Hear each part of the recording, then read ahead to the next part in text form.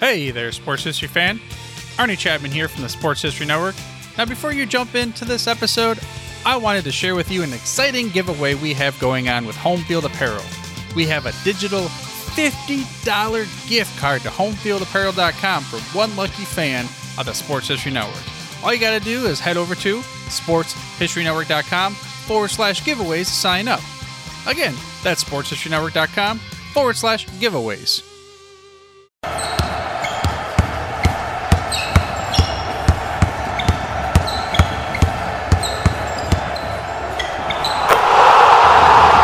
This is Basketball History 101 with Rick Loiza. Welcome back to Basketball History 101, part of the Sports History Network. I am your host, Rick Loiza. This is the podcast where we bring to life some of the forgotten stories from basketball history. And today, we bring you the story of Paul Arizin, one of the early superstars of the NBA. He entered the NBA in the fall of 1950, the same year as Bob Cousy. Now, I will not get as worked up as I did last week in sharing the story of Bob Davies. If you caught last week's episode, I was pretty fired up because Bob Davies is hands down one of the best players that ever laced them up in the NBA. But he did not even make the list of the top 50 players in NBA history back in 1996. Not so with Paul Arizin. He made that same top 10 list in 1971, and he made the top 50 list in 1996. So he does receive official recognition for his accomplishments as an NBA player, but due to the fact that he played so long ago, he is rarely in any current conversations of top players. This is a guy who made the All-Star game 10 times. He was an All-Star game MVP, he was All-NBA First Team 3 times, he was a 2-time league scoring leader, and he won a championship in 1956. So I want to share his story with you today. He was born on April 9th, 1928 in Philadelphia. This guy barely left the city of Philadelphia unless it was to play a game somewhere else. Very rarely does a guy get to play his entire life in one city. Arizin did not even play high school basketball. He only tried out for his senior year, but he was cut. His coach just did not think he had the potential or the skill to help the team, which seems so odd to me. Arizin was 6'4" and really athletic. Who would not want a player like that on his team, especially in the mid-1940s? But that did not stop him from playing. He had been playing in the CYO, the Catholic Youth Organization, for years in their youth basketball program. He also played in other church leagues throughout the city. If there was a game to play, he would play. He just loved the game so much, so it was in these local community leagues that he continued to hone his skills. He was also one of the very early jump shooters.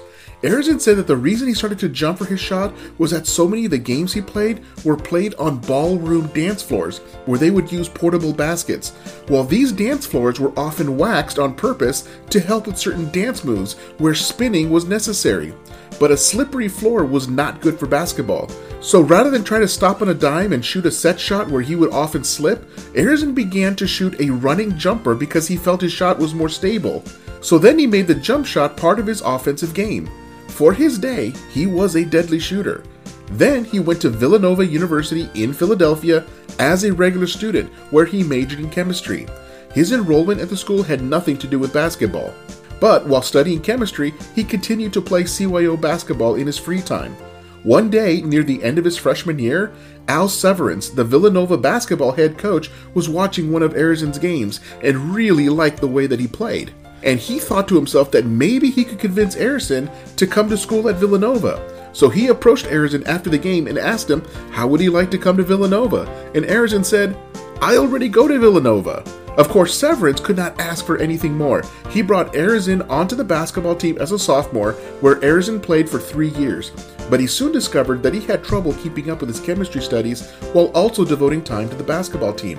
So he made a decision to switch his major to accounting, which is the degree he graduated with. During his senior year at Villanova, he averaged 25 points per game and led the nation in scoring. He once scored over 100 points in a game, but the NCAA does not recognize it since he scored those points against a 2-year school. If you caught episode 45 on Bevo Francis, then you know how important it is for the NCAA record book for 4-year schools to play other 4-year schools. Those are the only records that will count in the NCAA. In any case, Arizin was the National Player of the Year, and it was a sure bet to be a top pick in the NBA draft. However, Arizin had not really given any thought to playing professional basketball. Back then, salaries were not that great, and most players with a college degree could make more money in the corporate world than they could in the NBA. At the time he graduated, he had every intention of just trying to find an accounting job and playing basketball on the weekends in local leagues. But the Philadelphia Warriors contacted Arizin about playing for them. Arizin was definitely aware of the NBA and had been to a few games, so he figured, why not? If the salary was anything close to what he could get as an accountant, then he would give it a try. Back then, the NBA still had the territorial pick. Now, I have talked about this before, but for those that are new to the show, I will give you a brief explanation. The territorial pick was an option that each team had at the draft. If there was a college star that played within 75 miles of the team's arena, that team could just claim that player via the territorial pick.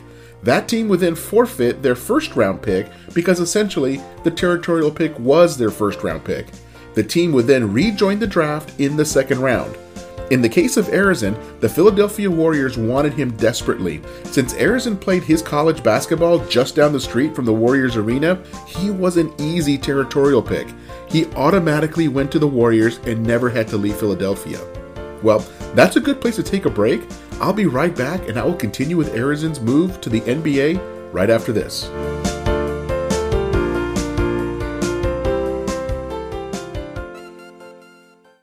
This podcast is part of the Sports History Network, your headquarters for the yesteryear of your favorite sport. You can learn more at sportshistorynetwork.com. Welcome back to the show, and let us continue with the story of Paul Arizin and the beginning of his NBA career. Back then, the NBA salary cap was far different than it is today, and rookies had a lot more room to negotiate their contract. Arizin negotiated a bonus to his NBA salary. The Warriors front office happened to be located above a movie theater in downtown Philadelphia. So, the team arranged that the theater owners let Arizin go to the movies for free anytime he wanted to. Now, how's that for an NBA bonus? He made an instant impact on the Warriors. He came in and averaged 17 points and 10 rebounds per game and won the 1951 Rookie of the Year award over Bob Cousy.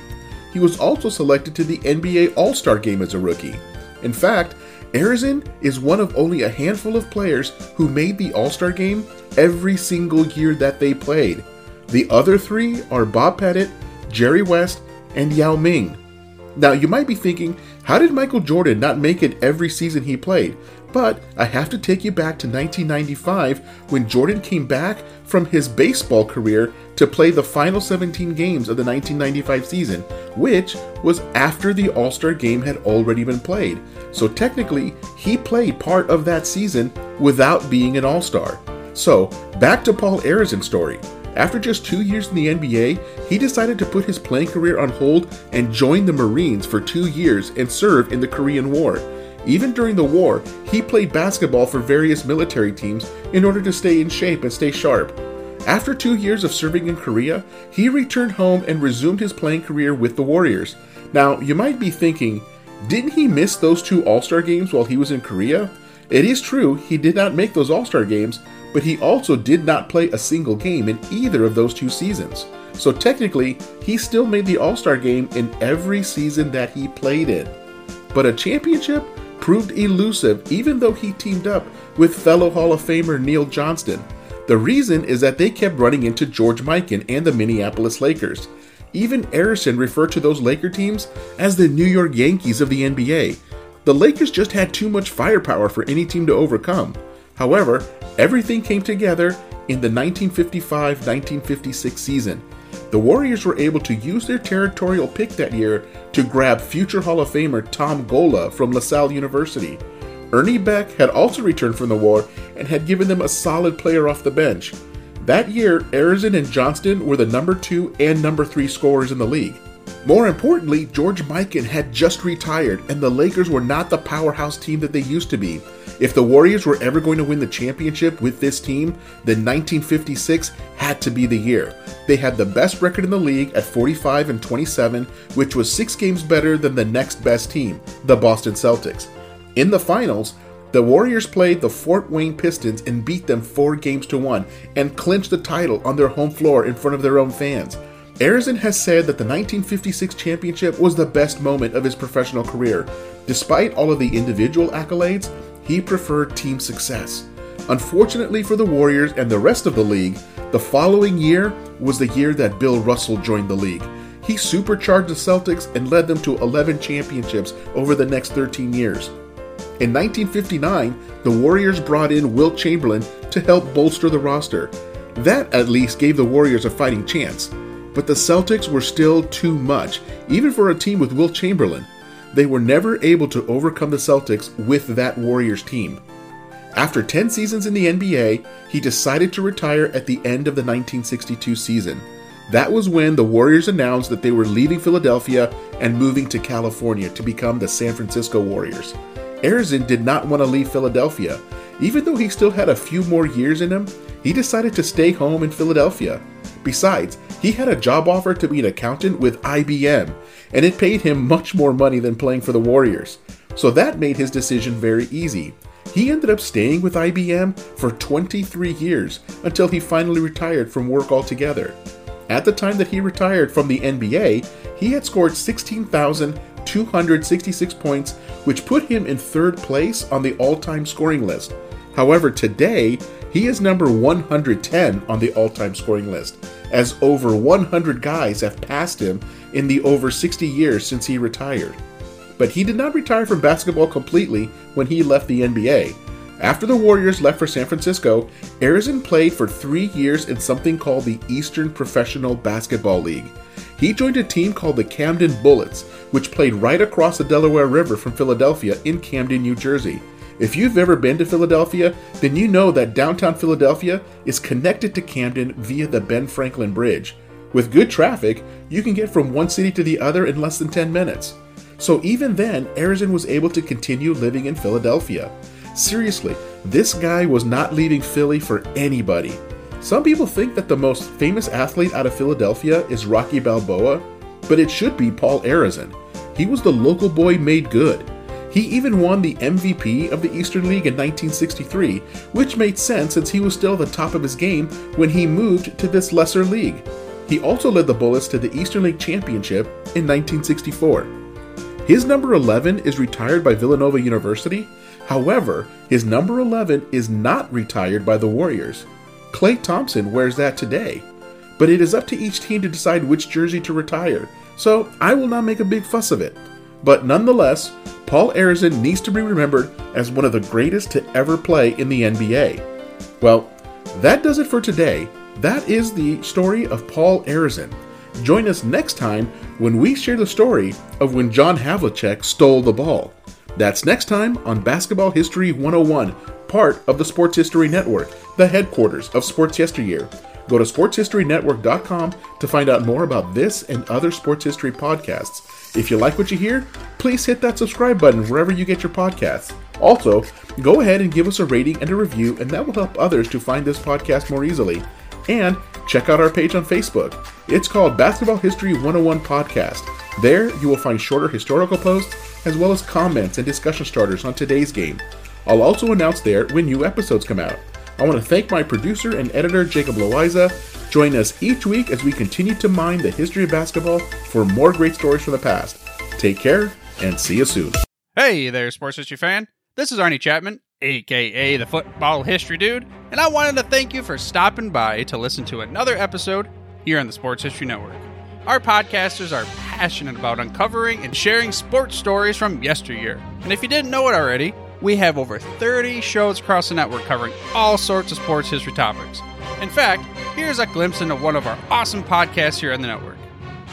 This is Mark Mortier, and if you're a sports history fan like me, tune in and hear me talk about some great sports moments of the past.